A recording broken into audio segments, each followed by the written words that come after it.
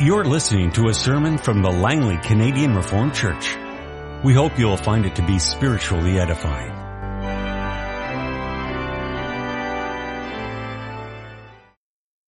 Let us turn together to the Old Testament. We turn first of all to Genesis chapter 12, the verses 1 to 7. The Lord had said to Abram, "Leave your country, your people, and your father's household, and go to the land I will show you. I will make you into a great nation, and I will bless you. I will make your name great, and you will be a blessing. I will bless those who bless you, and whoever curses you, I will curse. And all peoples on earth will be blessed through you." So Abraham left as the Lord had told him, and Lot went with him. Abraham was 75 years old when he set out from Haran. He took his wife Sarai, his nephew Lot, all the possessions they had accumulated, and the people they had acquired in Haran. And they set out for the land of Canaan, and they arrived there. Abram traveled through the land as far as the site of the great tree of Moreh at Shechem. At that time the Canaanites were in the land. The Lord appeared to Abram and said, "To your offspring I will give this land." So he built an altar there to the Lord who had appeared to him. Then we turn to 2 Samuel chapter 7, the verses 11b to 16. And here the Lord is speaking through the prophet Nathan to King David. "The Lord declares to you that the Lord himself will establish a house for you. When your days are over and you rest with your fathers, I will raise up your offspring to succeed you, who will come from your own body, and I will establish his kingdom. He is the one who will build a house for my name, and I will establish the throne of his kingdom forever. I will be his father, and he will be my son. When he does wrong, I will punish him with the rod of men, with floggings inflicted by men. But my love will never be taken away from him, as I took it away from Saul, whom I removed from before you. Your house and your kingdom will endure forever before me. Your throne will be established forever." I preach to you this morning from the Word of our God as you find it in Matthew chapter 1, the verses 1 to 17. A record of the genealogy of Jesus Christ, the son of David, the son of Abraham. Abraham was the father of Isaac, Isaac the father of Jacob, Jacob the father of Judah and his brothers, Judah the father of Perez and Zerah, whose mother was Tamar, Perez the father of Hezron, Hezron the father of Ram, Ram the father of Amminadab, Amminadab the father of Nahshon, Nahshon the father of Salmon, Salmon the father of Boaz, whose mother was Rahab, Boaz the father of Obed, whose mother was Ruth, Obed the father of Jesse, and Jesse the father of King David. David was the father of Solomon, whose mother had been Uriah's wife. Solomon the father of Rehoboam, Rehoboam the father of Abijah, Abijah the father of Asa, Asa the father of Jehoshaphat, Jehoshaphat the father of Jehoram, Jehoram the father of Uzziah, Uzziah the father of Jotham, Jotham the father of Ahaz, Ahaz the father of Hezekiah, Hezekiah the father of Manasseh, Manasseh the father of Ammon, Ammon the father of Josiah, and Josiah the father of Jeconiah and his brothers at the time of the exile to Babylon. After the exile to Babylon, Jeconiah was the father of Shealtiel, Shealtiel the father of Zerubbabel, Zerubbabel the father of Abiud, Abiud the father of Eliakim, Eliakim the father of Azor, Azor the father of Zadok, Zadok the father of Achim, Achim the father of Eliud, Eliud the father of Eleazar, Eleazar the father of Matan, Matan the father of Jacob, and Jacob the father of Joseph, the husband of Mary, of whom was born Jesus, who is called Christ. Thus there were 14 generations from all to Abraham to David, 14 from David to the exile to Babylon, and 14 from the exile to the Christ. Beloved congregation of our Lord and our Savior, Jesus Christ, Tomorrow morning, some of you will be sitting in Bible class in Credo Christian High School. And just imagine if your teacher walked in the door and said, I want you to write a gospel introduction. You are to pretend that you are introducing a gospel account with a difference. So just how are you going to introduce your Savior to a waiting world? How would you describe the birth, the life, the ministry of Jesus Christ? How would you start to present Him? Now, I think you'll recognize that's a fair bit of a challenge, and how does one meet that kind of a challenge? I suppose you might want to take a leaf out of the book of Luke. Luke, who begins his introduction by talking about the background of Jesus, at least a little bit about Zachariah, Elizabeth, Mary, and their circumstances, and even somewhat about Joseph. Or maybe you want to aim a little higher and take a page out of the Gospel of John, who begins with a very lofty and majestic introduction, in the beginning. Or maybe after a while you've scratched your head long enough and you say to yourself, forget it, I'm going to do like Mark. I'm simply going to forget all about these birth narratives and I'm going to hop right in to the actual work and ministry of Jesus Christ, our Savior. So you see, there are these different approaches. All kinds of different approaches. But I guarantee you this morning that there is one particular approach that you will not take. And that is the approach of Matthew. For we've read together Matthew chapter 1, at least the first part. And what do you find there but names, and more names? About 50 are mentioned. Some we know, some we don't. Some are popular, some are not. Some are known, some are unknown. Some we admire. Well, some we don't know about. But when you add it all up, what really Matthew's introduction spells, at least to our eyes, is boring, boring, boring. Who in the world begins the greatest story of the greatest ministry in the world with a genealogy? What a disaster. What a turnoff. And instantly, what a way to get an F. So I don't think any of you students would go Matthew's route, would you? He's not, we would say, a good model to emulate or imitate.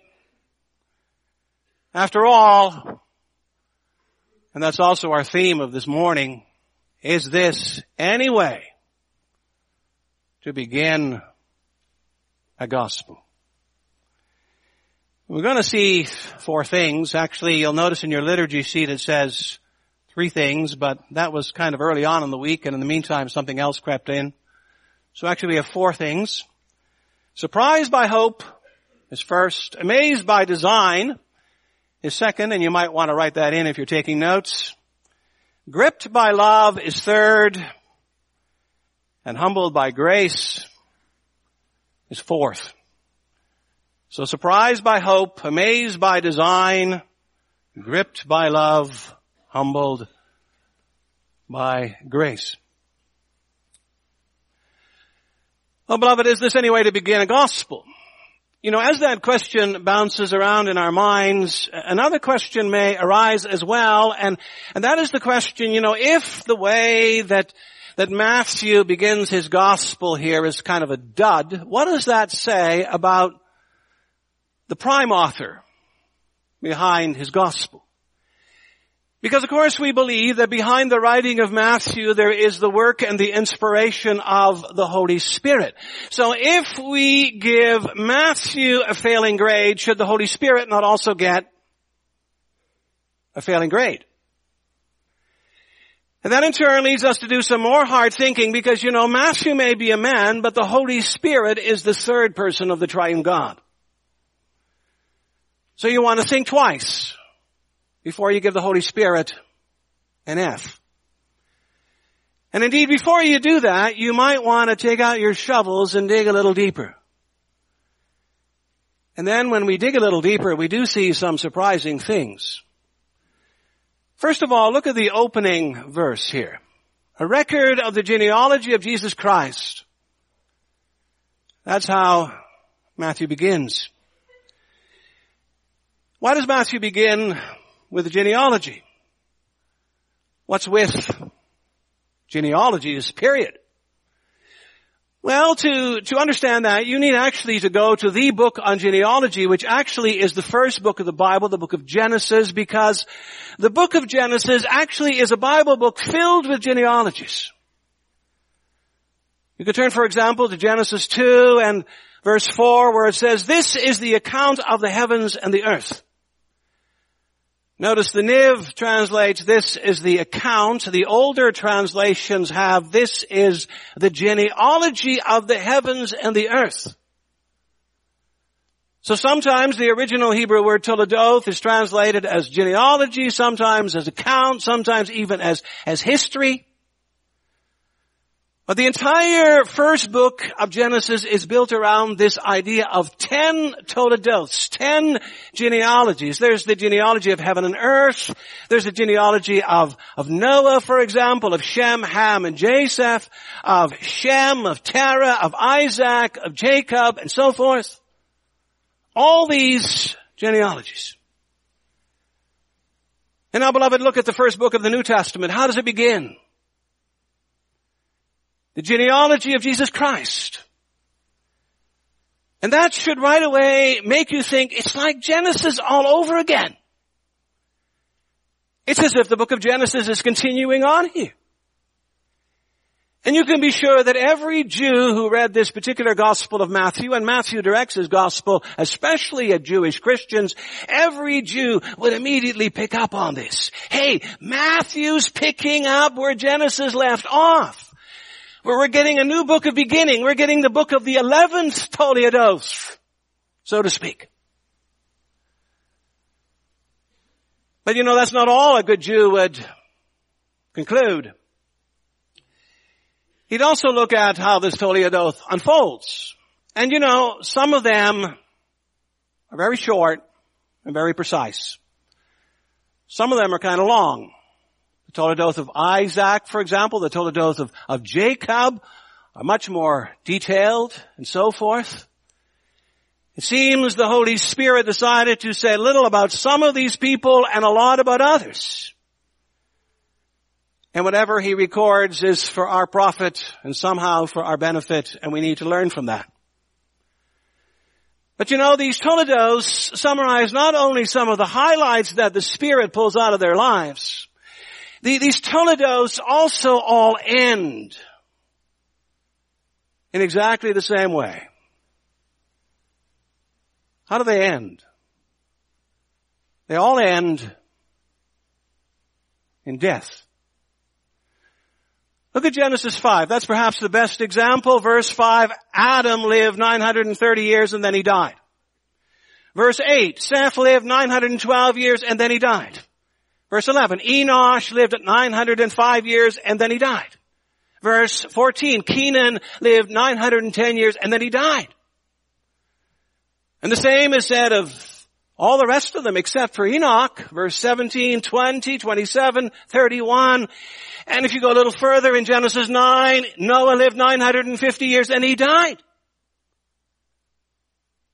You see, there is this constant refrain in the book of Genesis when it comes to genealogies, and that's the words, "and then he died."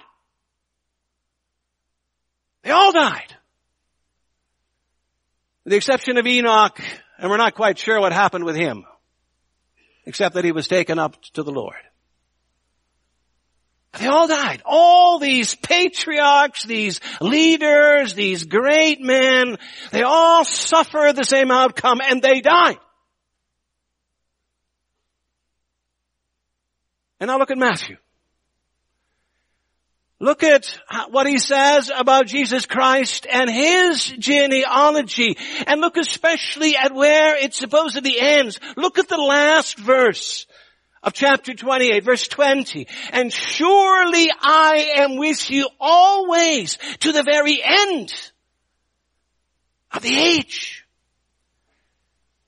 You see, the last word of this genealogy is not, and then he died. But the last word is, and then he lives. Yes, he died. But he rose again. He lives as victor over the grave. He lives forever and ever. The endless cycle of death has been broken. And when you see that, and when you think of that, what you see is a message of hope. At last God has brought the death slayer into the world. At last the victor over the grave is here. At last someone great is here who was always going to be with us. Truly, what a relief and what a miracle. And what a cause for rejoicing. And you may know, beloved, how Matthew's first readers needed an injection of all of that. You see, hope was very sparse in their day. God's people were an occupied people. The Romans ruled the land. The Pharisees ruled the church. The tax collectors ruled the economy. Fear and misery ruled many hearts. But now Matthew writes to them. And he tells them right in the very beginning, about the hope of resurrection. The hope of a conquered grave. The hope of eternal life. Follow Jesus, the living one, and you will live as well. And so, beloved, we say that in this genealogy, the first thing Matthew does is he surprises us with hope. But of course that's not all, because in the verses 2 to 16 there are all kinds of names. You know, it begins in verse 2 with Abraham, and it goes all the way to verse 16 with Jesus Christ. And if you ask why is Abraham in this particular list? Well, because he's the father of all believers, and because God had once said to him, as we read in Genesis 12, all peoples on earth will be blessed through you. And how are all people on the earth going to be blessed through Abraham? Well, they're going to be blessed through Abraham's great descendant, Jesus Christ, who is the light of the world. One day, Abraham's great son will shine his redeeming work on many people and light up lives and hearts everywhere. He'll become a source of unimaginable blessing as he is today to many, including us. But then look, beloved, it's not just about Abraham. He's not the only one who's going to receive a great son. It's also about David. Indeed, notice that Matthew records the account of both the son of Abraham and the son of David. And so Matthew is telling his readers not just about the coming of a great Messiah, he's also telling them about the coming of a great king and kingdom. The great descendant of Abraham is coming. The great king in the line of David is coming as well. And then notice especially that Matthew directs our attention at David. He talks about this is the genealogy of Jesus Christ, the son of David, the son of Abraham. Notice, time-wise, he should have said the son of Abraham, the son of David, because Abraham was first. But he turns that around. It's the son of David and the son of Abraham. So why, we ask, this special emphasis upon David? Well, notice something else as well in this particular passage, and that are all these names and how these names are divided. You basically have 3 sections here, and each section has 14 names to it. Now that raises the question, why do we have 14? 14 generations from Abraham to David, 14 generations from Solomon to Jeconiah, 14 generations from Jeconiah to Jesus. Well, you need to understand that the number 14 is the number of David.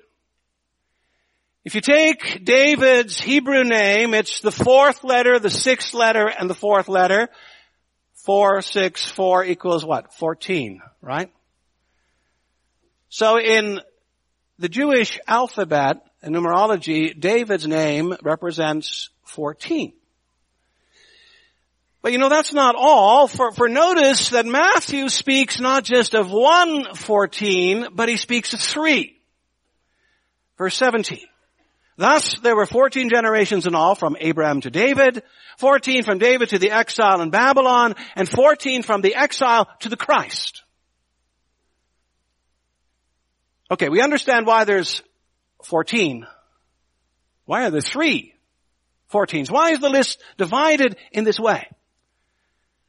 Well, again, it helps if you're a Jew. Because if you multiply 3 times 14, what do you get? 42, right? Or if you want, 6 times 7 or 7 times 6. And what is 42? 42 in Scripture, beloved, always represents unfinished business. 7 multiplied 6 times refers to the same thing. It refers to an interim period. Look, for example, at the book of Revelation. It becomes very clear there, chapter 11, verse 2, chapter 13, verse 5, the use of 42 months as an incomplete span of time. So Matthew, in referring to the number 14, as well as to 14 times 3 or 42 or 6 times 7, is saying actually that this time, this entire era before the birth of Jesus Christ is in some sense incomplete. It's all preliminary. It's all introductory. It's all preparatory. But a preparatory, introductory, preliminary to what? Why, beloved? To the coming of the final 7. It's the final 7. Who is the final 7? Who is the one who brings all of history 7 times 7, 49, to its fulfillment and completion? Who is the one who ushers in the final age, the 7th age? Why, none other than Jesus Christ, the Son of David. You see what Matthew's saying here? He's saying, folks, this is a time not only for hope, but this is a time to be amazed, because this is the time of fulfillment. Here and now, all of God's plans are going to come to climax, to fruition. There is reason in this design. There is structure in this plan. There is meaning in all of these numbers. There is beauty in all the things that God does and plans. And so that leads us to a third thing. Look once again, this time at all of these names. And look at them closely. And together all of these 42 names, they represent a long history. A history filled with ups and a lot of downs, some achievements, but a lot of failures. Some examples of rectitude, but a lot of examples of corruption as well. There's faith here, but sad to say, there's a lot more faithlessness. In the first 14, we recognize some names like Abraham, Isaac, David, Boaz, but just as many are unknown. And in the second 14, we recognize most of these names because we're familiar with the books of Kings and Chronicles. And we know some reigned well, and some were flops. And in the third 14, well, we head off, you might say, in the land of the unknown and the obscure. We recognize Jeconiah, Zerubbabel, and finally Joseph, but everybody in between, forget it. We don't know any of these folks. They're a mystery to us. So what do all of these names tell you? And why does God bother to give us all these names? Why do we have to read them? Why bother? Well, you might say, beloved, this is the Lord saying to us, you want to see my love in action? You want to see what my love is really like? I'll show you. And then he gives you one name after another. One mixed bag after another. And it just keeps on marching on and on. What does that tell you? Doesn't that tell you? Doesn't that just show you how stubborn our God can be when it comes to His love? He doesn't just say to, for example, David, I'm going to give you a son. I'm going to make a commitment to you and then forget all about it. He doesn't say to Abraham, you're going to be a blessing, and then a couple of generations, well, sorry, I made a mistake, I'm going to try over. Now, our God keeps His word. And He especially keeps His love word. I will love you. I will bless you. I will bring your line to fulfillment and to climax. You see the nature here of the love of our God. And how we need to be reminded of that even today. Sometimes when life does us in, when we're hit by one attack or obstacle or setback after another, we wonder. We wonder whether life is worth living, and we wonder, what is God doing? Why do we have to go through all these ups and downs? Why is it a case of 2 steps forward, 1 step back? Or sometimes 1 step forward and 2 steps back? Well, beloved, all of that shows you something about the tenacity of the love of our God. He didn't forget what He promised Abraham. He didn't forget what He promised David. He saw it through in spite of every obstacle, every challenge. He gripped them with His love. And He never let them go. He brought them all the way to the Christ. And when He finally brings them to the Christ, then they're home. Home at last. You see, Matthew's trying to say, people, you are not only been surprised by hope, you've not only been amazed by the design of God's purposes and plan, but you're also, realize it very well, being gripped in the love of God. Throughout the ages and the centuries, He keeps His word. He doesn't change. He holds on to you as no one else can. But then, beloved, there's also a fourth thing. And it also is something rather odd. If you look at all of these names in this genealogy, you will find mostly the names of men and the names of a few women.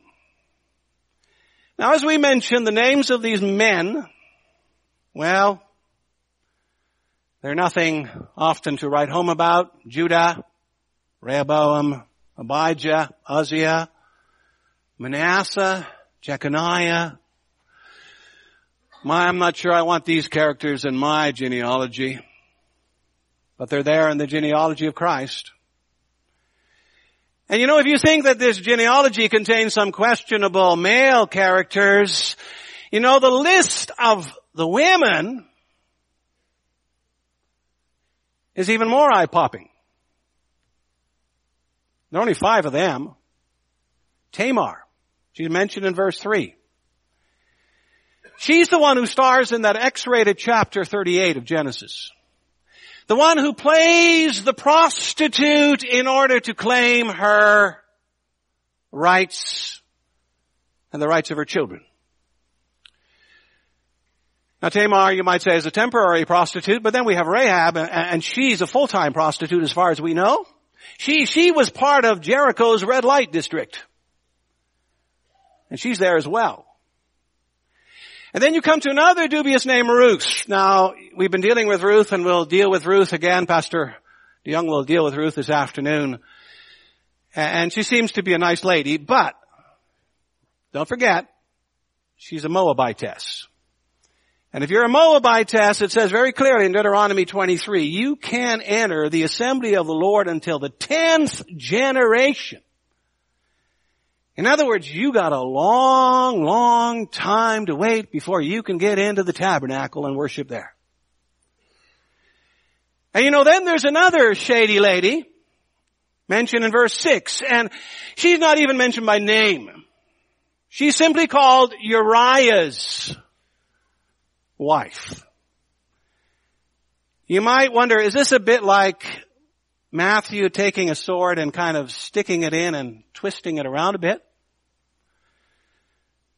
Uriah's wife, that's all. And that's all we need to hear, because when we hear Uriah, we immediately think of deception, of lies, of lust, and of murder and adultery. And finally, there's a 5th woman as well, and she's called Mary. Who's Mary?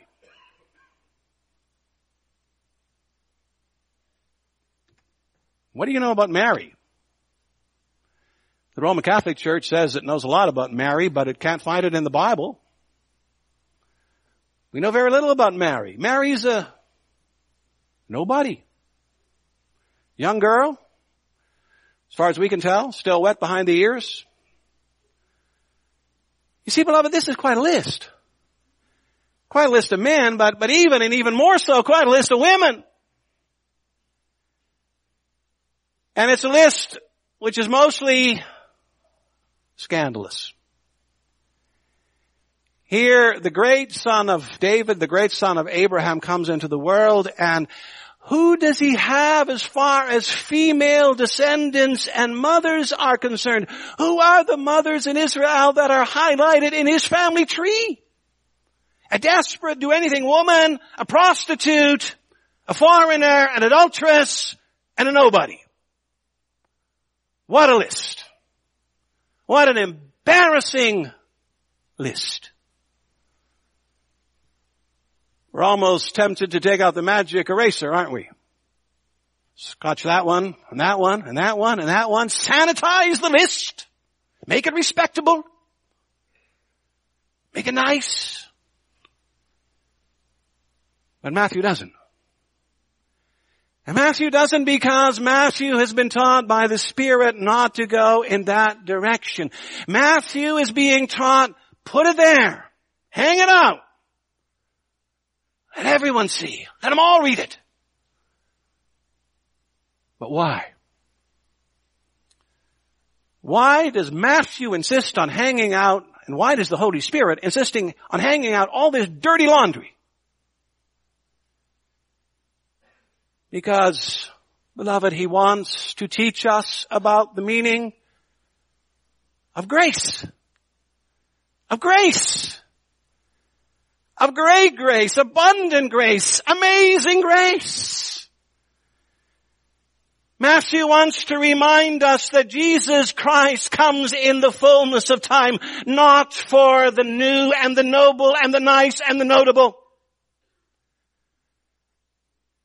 Now Matthew's saying he's coming for sinners, for people who live messed up lives and have messed up marriages and messed up families. He's coming for scandalous people. Because of women like Tamar and Rahab and Ruth and Bathsheba, and even Mary can make it into his family tree, that's simply like saying everybody can come in and belong and be part of this family and receive this grace and this love and this mercy. Even you and I, we can claim it because of the grace of Almighty God. And isn't that humbling? Isn't that all a reminder, as it says in John Newton's song, grace will lead me home? Here in Matthew 1, we're also humbled by the wondrous grace of Almighty God. And now, beloved, perhaps, just perhaps, you can begin to understand why Matthew begins his gospel in this very unique, some would say offensive manner. He does it to teach us some great lessons about the hope of God, the plan of God, the love of God, and the grace of God. Matthew may get an F from the world, but he deserves to get an A from all of us. Amen. This has been a sermon from the Langley Canadian Reformed Church. For more information, please visit us on the web at www.langleycanrc.org.